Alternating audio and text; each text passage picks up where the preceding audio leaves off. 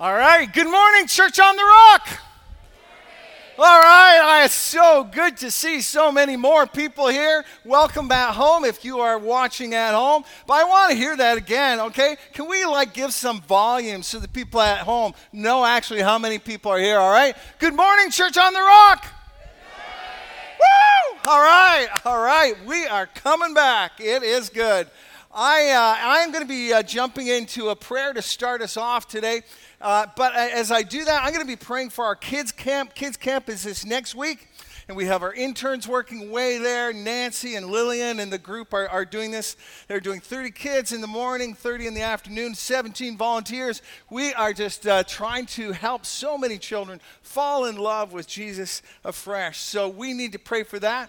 Just letting you know, this is the first of our series, and next week, this next week, I am off doing a solo canoe, and when I'm off there, what I do is I ask God, what do you have for us next year, not only in messages, but for other things, and I do a lot of listening, a lot of prayer, so if you wouldn't mind praying for me, that would be great.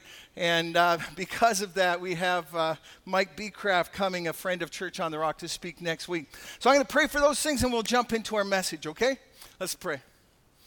Heavenly Father, you are great and awesome and wonderful. I love you. Thank you so much for looking down and desiring an intimate relationship with each one of us. And so, Father, I pray for these kids at camp, that those who have not yet stepped into that relationship will, and those that have will just fall in love with you more and more. And I pray for the good relationships between all those volunteers and all the kids, so that they will know how amazing your local church is and how they are loved there. Lord, I pray for this next week that you would be already planning for us for this next year, God, and preparing us for what you have for us all as a group. I ask this all in Jesus' name. Amen. Amen. Okay, I'm going to start off with a question. Here's the question. Do you have any heroes in your life? Do you have a hero in your life? Think about that. Whether it be a small level hero or a large level hero. Do you have any heroes in your life? I know I have about 3 or 4 that are real people that have just over the last about 50 years been on this planet. But I would suggest that a lot of us just don't have heroes anymore. As this one PBS special talked about heroes, said this: a hero is who we all wish we were if we didn't have our own personal limitations. But the problem is, because of so much information, we know everybody's limitations now. And so because we know everybody's limitations, we just don't hold up people as heroes anymore. We dismiss them because guess what? They're just like us. And sometimes I wonder if on the big screen, superheroes have masks on, is because we don't want to really know who they are, because then we will know their limitation and they might not be heroes anymore. I have in my life a couple biblical heroes. Beyond my Jesus, like who else can we have as hero number 1, right? Like just our Jesus. But there are a couple other heroes, and one of them is King David. King David. Now, this is more than just my namesake. There are a lot of really cool reasons why David, just awesome. He's this Renaissance man. He is one of the best musicians ever. Just imagine writing a song. Okay, all you songwriters, write a song and it's still being sung 3,500 years afterwards, right? How often does a song last on the radio, right? Maybe 3 months, maybe, and then it gets into the oldies track. And then it's just, we have such short time span. But the things that he wrote have continued on for thousands of years. He played music for the king. He was like this musical Prozac for the king. He was so good as a musician. He was an amazing warrior. He did what Joshua did not. He did what Saul did not. He took an army and just cleared out the land and made this golden age for Israel. He just vanquished his enemies. Not only was he a great warrior, he was a great king and strategist. He somehow put these 12 tribes who were all kind of angry at each other for different things over different times, and he melded them together. He moved the capital to Jerusalem, and Jerusalem Jerusalem was they're almost in the middle of Judea and all the other tribes of Israel. He was just smart that way. He was this intelligent king. He was a great architect. He built and designed one of the most awe-inspiring temples in the ancient world. He had to leave the plans to his son to actually build. He was like Bach, General Patton, Abraham Lincoln, Frank Lloyd Wright, all sort of wrapped up in one person. That is an amazing person. The thing is, that's not why he's my hero. Not at all. There's a lot of really great people out there. Could be argued he's a central character in the Old Testament. Abraham had 14 chapters written about him. Elijah 10, Moses 20. David had 66 chapters in the Bible written about him. That's kind of like a big deal. The Israeli flag right now has what? The star of who on it? In the middle, the star of? Yeah, David. Yeah, because Star of David on it, right? The most fought over city in all the history of the world is Jerusalem. And Jerusalem is known as the city of David. It's the city of David. Jesus the Messiah, he comes into the town and everybody is singing, there is the son of David. He's like kind of one of, if not the central Old Testament figure in the Bible. And yet these are not why he's my hero. I think a lot of you don't like him. I get that. A lot of people don't like King David. Why? Because he's just this guy that slaughtered a lot of people. It was not just like killed a few. No, a lot. He just killed a lot of people. He actually was very sneaky and had committed adultery and murder sort of all in one. He was sometimes very moody and brooding. If anybody should be canceled from the Bible, it should be David. We shouldn't even know his name, right? All records of David should be expunged because of the evil things that he did. But why then, Dave? Why do you like him? Why is he one of your heroes? Here it is. God holds up his life as the standard for leaders and kings that come after him. God holds up his life as the standard. You need to be like David to all the leaders afterwards. Here are some of the verses. 1 Kings 11:4. This is to Solomon. As Solomon grew old, it says, his heart was not fully devoted to the Lord, his God, as the heart of David, his father, had been. It's like, Solomon, you did a great job, except I guess your heart was not fully devoted to God. And then Jeroboam after him, 1 Kings 14:8. It says, you've not been like my servant David, who kept my commands and followed me with all his heart, doing what was right, doing only what was right in my eyes. And you say, hold on. David didn't do just what was right in God's eyes, but we're going to tackle that in a few weeks, about how much God forgives. We remember, and sometimes you feel like you carry stigmas for the rest of your life, but God, he forgives completely. 1 Kings 15:3, he committed all the sins of his father done before him. His heart was not fully devoted to the Lord, his God, as the heart of David, his forefather, had been. And so to sum up the whole life of King David in the book of Acts, we have this sort of a review of the Old Testament. And in the review of the Old Testament, in one of the speeches in Acts, it says, Acts 13:22, after removing Saul, he made David their king. He testified concerning him. And this is God saying this, I have found David, the son of Jesse, a man after my own heart. He will do everything I want him to do. He has this heart that's focused, that's running, that's passionate after me.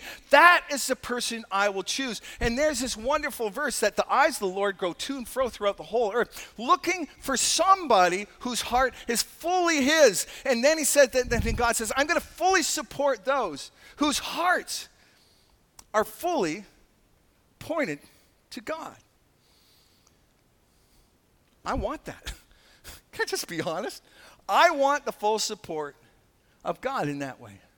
And so all of me I got to figure out what is a heart after God, because it's not really defined very well, is it? It's like you've got this heart that's running after God, but what is it? But somehow in the life of God, as we tear it apart, there is going to be this anatomy that comes apart. that God, he didn't get a lot of things right, but David got one thing right. David's heart was grabbed God's heart. And that is important. And so we're going to ask through this whole summer, what's the anatomy of a heart after God? How can we, and our own brokenness, our own personal sin, our own junk that we have, how can we still be noticed by God saying, their heart's right after me. Their heart is running after me. Even in the midst of their stuff that they do, I know their heart is running after me. I want to know that. And so this is what we're going to dig into this whole time. So the first thing we're going to look at is this thing, that David had a passionate faith in God. David had a passionate faith in God. We're going to look at one of the opening stories of King David. Not the one. We meet David as the youngest of a family. He's a shepherd. And as God is looking over the world for somebody whose heart is fully his, he sees David already as a teenager. Isn't that wild? A teenager whose heart is fully after God. And what's going on with King David right now? He's a shepherd, so we can assume a few things. He's like out there worshiping in the fields. He's just like taking time. Why do we think he's worshiping? Not just because he wrote Psalm 23. It's because God was looking for somebody. There's somebody whose heart is after me. So as a teenager, his heart must have been after God. Not only that, but he trusted in God as he took on the wild animals.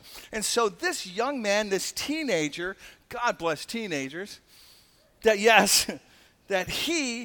God himself looked and saw his heart is running after him. And so David gets privately anointed as king as a teenager. And then here's the insults to God. As he visits a battle scene, he's not even old enough to fight. And as he gets there, what happens? He sees Goliath. Yeah, we're doing the big story right out of the gate. Goliath dominated his brothers' lives for 40 days.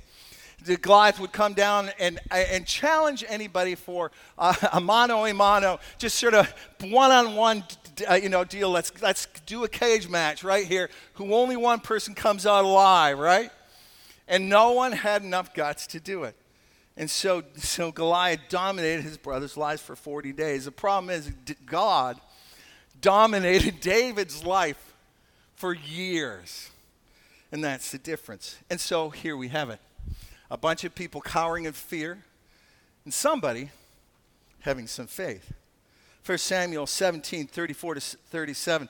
But David said to Saul, and this is King Saul, your servant has been keeping his father's sheep. When a lion or a bear comes and carries off a sheep from the flock, I went after it. It wasn't that I just sat back and said, well, that's just one less sheep. No, that's not going to happen. Not on my watch. So I struck it and rescued the sheep from out of its mouth. That's one gutsy kid, right? I'm going to take this thing right from its mouth. When it turned on me, I seized it by the hair, struck it, and killed it. Your servant has killed both the lion and the bear. This uncircumcised Philistine will be like one of them because he has defied the armies of the living God. Now you get a little heart of David, right? This is not just the God of Israel. This is a living God. This is a live relationship he's had out on the hillside. This is a living God that David understands who God is. And so the Lord will deliver me from the paw of the lion, the paw of the bear, will deliver me from the hand of the Philistine. So I can just, okay. Like, I don't want to go through another 40 days of this. This is like, we're living in fear. We're living in depression. We're living in this sort of wet blanket that's always down on us. So he says, go. The Lord be with you. I'm going to fast forward how his brothers mock him. And that, by the way, that's part of the job description as a believer. If you're a believer, guess what? You're going to be mocked. Welcome. Go, everybody come be believers. It is a part of the job description. You come and say yes to Jesus. It will not always be treated with great enthusiasm. Fast forward, Saul tries to give him his armor. Those weren't his gifts. I want to focus on one point. So David goes, and he's just got his shepherd's clothes on, his sling, a pouch. So David runs down to the valley. As Harvey showed me the valley where this would have taken place out in Israel, that basically, when a stream runs through a valley, the stream is at the lowest point. And so basically David ran down to the lowest midway point and picked up 5 stones. 5 stones are going to be important. We're going to mention and talk about this. It's mentioned in the story for a reason. So he picks up 5 stones, put it in his pocket, and then after that, he starts trash talking Goliath, because Goliath was starting to trash talk him. He started saying, oh yeah, you don't send this little kid out. You can just see it, right? Just before the big battle. You can see 2 warriors sort of looking at each other. So this is what David says in 1 Samuel 17:45. David said to the Philistine, you come against me with a sword and spear and javelin and an armor bearer and a big shield and lots of armor, and you could go on. You're coming after me with all kinds of stuff. But I come against you, not with my sling, not even with my experience, but in the name of the Lord Almighty. The Lord Almighty. God has a lot of names in the Old Testament. This is the battle God. This is the God that wells up and changes things by his power.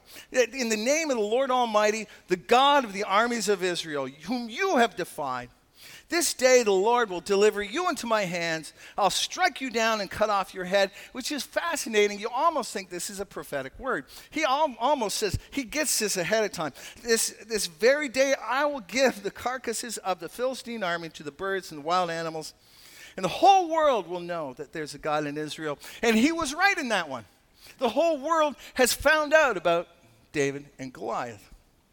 All those gathered here will know that it's not by a sword or a spear that the Lord saves. For the battle is the Lord's. For the battle is the Lord's. Can we all say that phrase together? For the battle is the Lord. Here we go. 1, 2, 3. For the battle is the Lord. All right, let's try it one more time, because I know the people at home, you don't say things out loud because it's a little embarrassing. There's only about 2 or 3 of you there. I get that. Okay, so let's try it again so we can encourage those at home. All right, here, the battle is the Lord's. 1, 2, 3.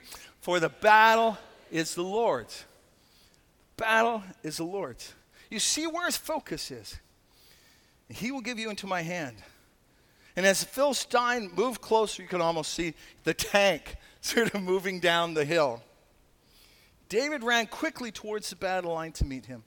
Reaching into his bag, taking out a stone, he slung it, struck the Philistine on the forehead. The stone sank into his forehead. Wow. He fell face down on the ground. He was out cold. And as opposed, I'm going to let you know, if you've heard this in Sunday school, I'm going to give you a little detail that they don't often tell you in Sunday school. He wasn't quite dead yet. All right? The stone just knocked him out. He had to take the sword out and hack his head off. So anyway, they don't tell you that stuff in children's ministry. He was out cold, right? But he's just like hacking away and gets the head off. All right?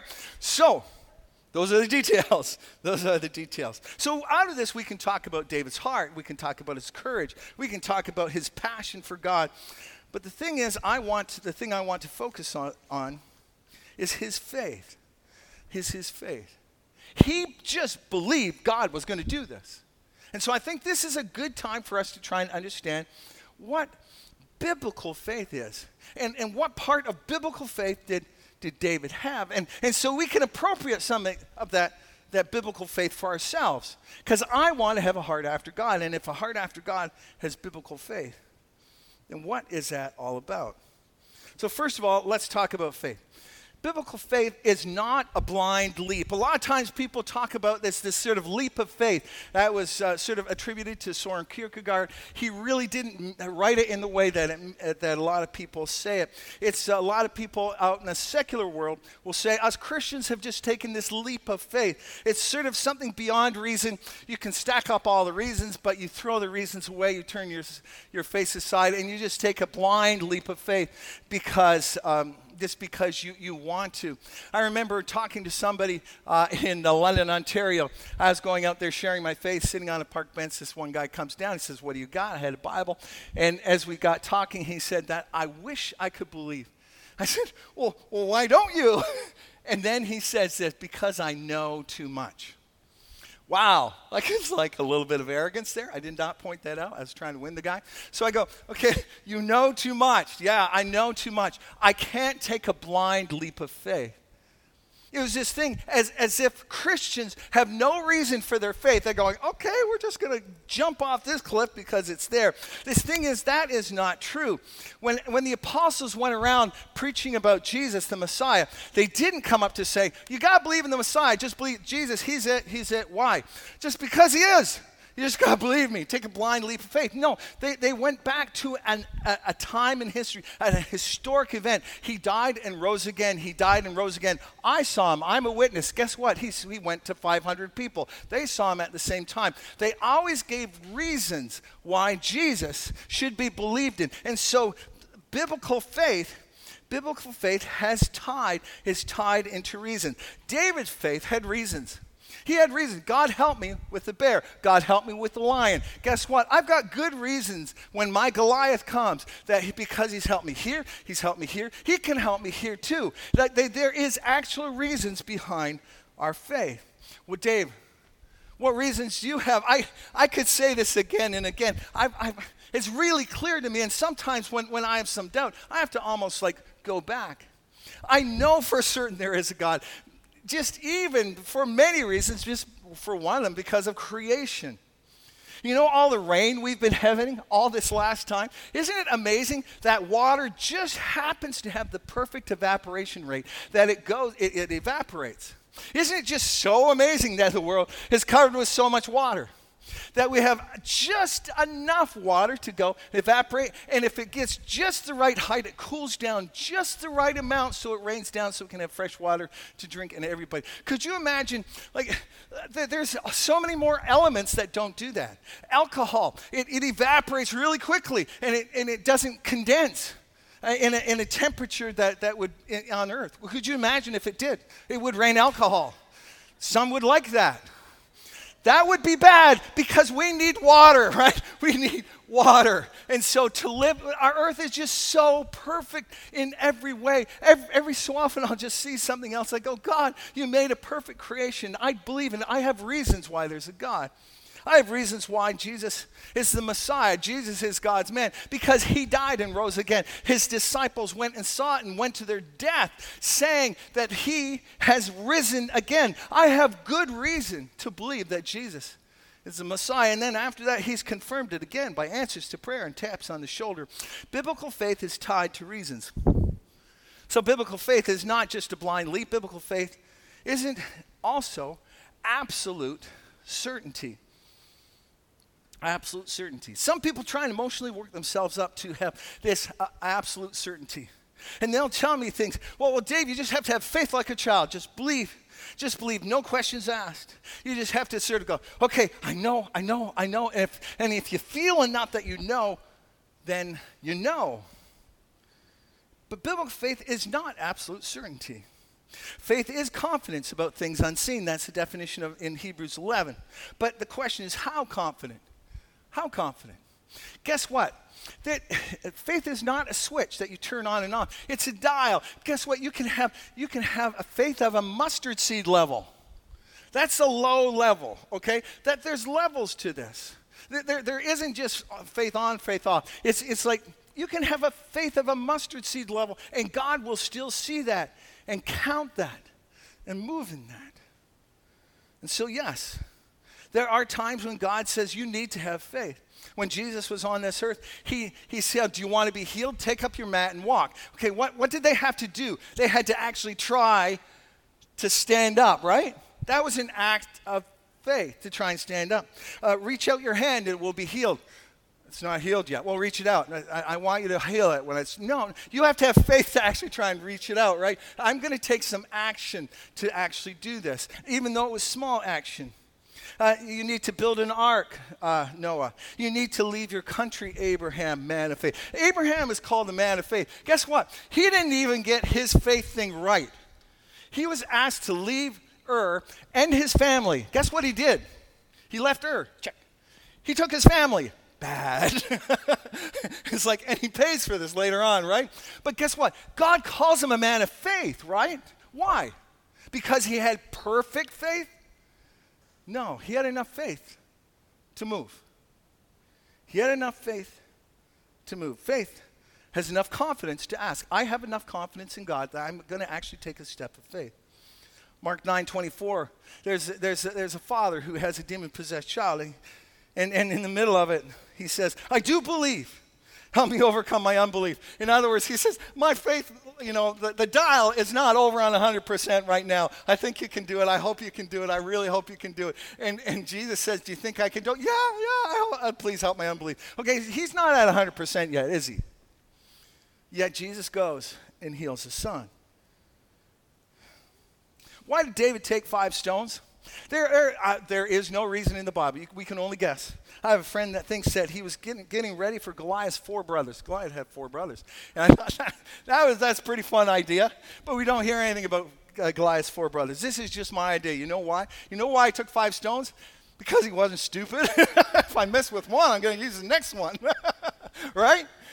Instead of 100% faith that the first one's going to hit, so I'm only going to take 1 because that's my step of faith. No, be smart. Take 5, David.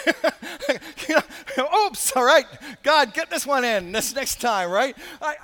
We don't have to have this. Work ourselves up to 100% faith. I love Shadrach, Meshach, and Abednego. I love their kind of faith. They were told to bow down to golden idol. They did not. And so they're going to be thrown into the fiery furnace. And so they said, listen, I know that my God can save me. I know that he can. And then they add this little thing. It says, but if he doesn't, we'll still serve God. And some people say, well, that's not perfect faith. Yeah, it is. It's faith enough to act. You didn't bow down. That's like pretty good. Okay, that's awesome. You didn't bow down. And so that's faith enough to actually take that step of faith. And guess what? They didn't have faith for the situation, but ultimately for God himself. You know the whole idea about childlike faith? Childlike faith, you just believe. Childlike faith, just believe. You know, I hate to say this, all right? You go home and check it out. That's not in the Bible. It's not in the Bible. It really isn't. Isn't that weird? Isn't that weird? I looked up the 2 times it was actually used in the Bible, in the book of Matthew, book of Mark. In the book of Matthew, it actually explains it. It's a metaphor, right? Our faith is supposed to be like a child. No, not faith, sorry. We're supposed to be like a child to enter the kingdom of God. We're supposed to be like a child to enter the kingdom of God. That's what it says. But whoever wants to enter the kingdom of God must become like a child. And then the book of Matthew says you must become, because they are lowly, because they're humble, because they're least. Because in their culture, they didn't treat children with any respect. And so it's not through your respect, it's not through your work, but through your humility of being like a child. A child is just humble. And it doesn't actually use the word faith anywhere in there. So hold on. So Dave, is it okay to doubt? Are you saying, if I'm not 100%, is it okay to doubt? See, in the Bible, doubting is not the goal, okay? Doubting is never the goal. I doubt more. I can't find that in the Bible. I want you to doubt more. In fact, the book of James says we should be asking without doubting. Hebrews 11:6 says this, and without faith, it's impossible to please God. We want to please God, so that takes faith. God, why? Because anyone who comes to him must believe that he exists. It takes belief. And that he rewards those who earnestly seek him. There are some kinds of churches out there now, some kinds of churches that seem to have doubt as a badge of honor.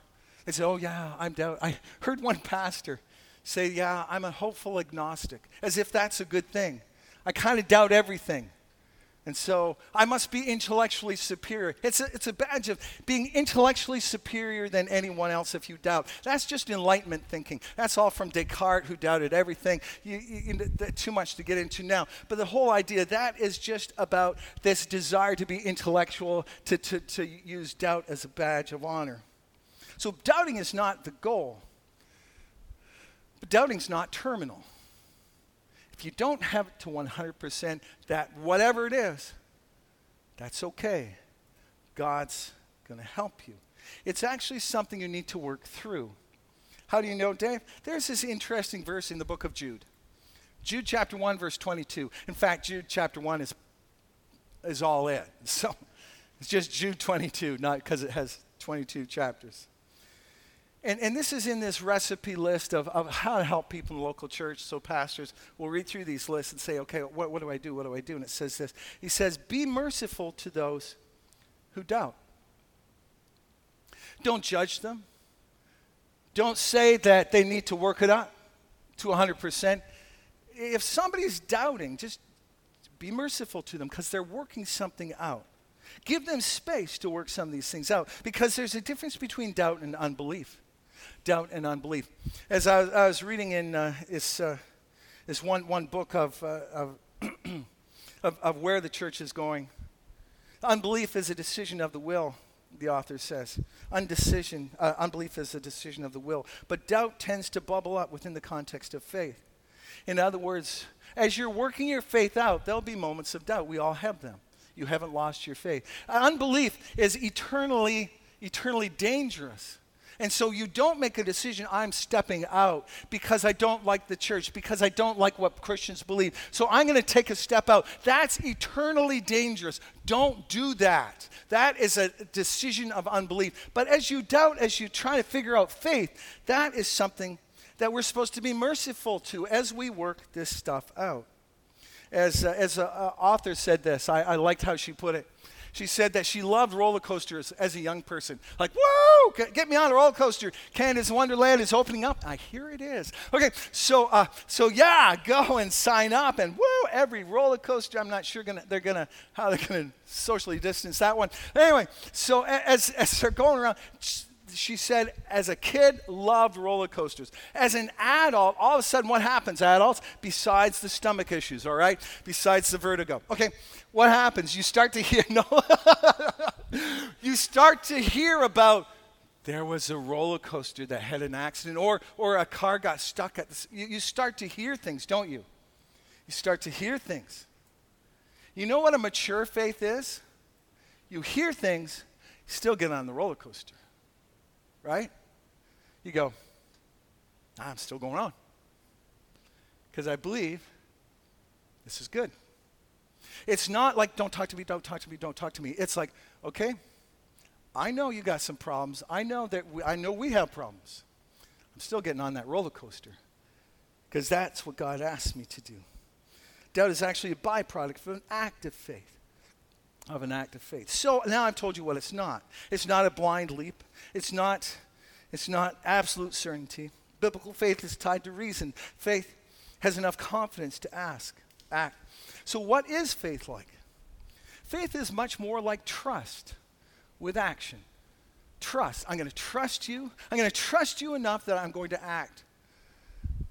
God, I love you. I believe that you're there. I have good reasons. I believe that Jesus died and rose again for the forgiveness of my sins. So now I'm going to trust you with my life. And I'm going to act on that, and I'm going to pray and receive you. I'm going to actually take that step to commit my life to you. That's an action I'm going to take because I believe, you've given me good reasons. Do I have little bits of doubt? Yeah. Okay. But you know what? I'm getting on the roller coaster because that is where I believe you want me to be, and you are God, and I want to experience the adventure of life. I want to experience that adventure of life. So what does that mean to us? Those of us who are believers. I want you to experience the adventure of living a living relationship with Jesus. And that takes a heart after God. What does a heart after God look like? What's the anatomy of a heart after God? What's one piece of it? One piece of it is faith. So Dave, how do I let my faith grow? I think it's layers of trusting him time after time. You trust him, and you trust him again. You just trust him, and you trust him again. Sometimes that'll be a bumpy one, but then you trust him again. I remember to get myself through university, I worked as a painter. Yes. I remember I painted condominiums for a painter. And I also painted industrial paint for they did restaurants. We did fluffy restaurants. They all went out of business. Okay, so this is a bad paint job, I'm sure. But I remember being at Fluffy's restaurant, and this guy, he was just working on this bar top, and it looked amazing. This bar top had this, like, about that thick of this gloss on it, and it was just gorgeous. I go, do you like buy it? He says, no, this is my work of art. I said, how do you do it? He says, well, I put a coat of lacquer on it and let it dry. And then I sand it down so it's all smooth. And the next day, I put on another coat of lacquer. And I let it dry. I go, really? How many coats does that thing have? It says 60 coats. I said, is it gorgeous? He said, yeah. Not a lot of people know that it takes 60 coats to make something beautiful.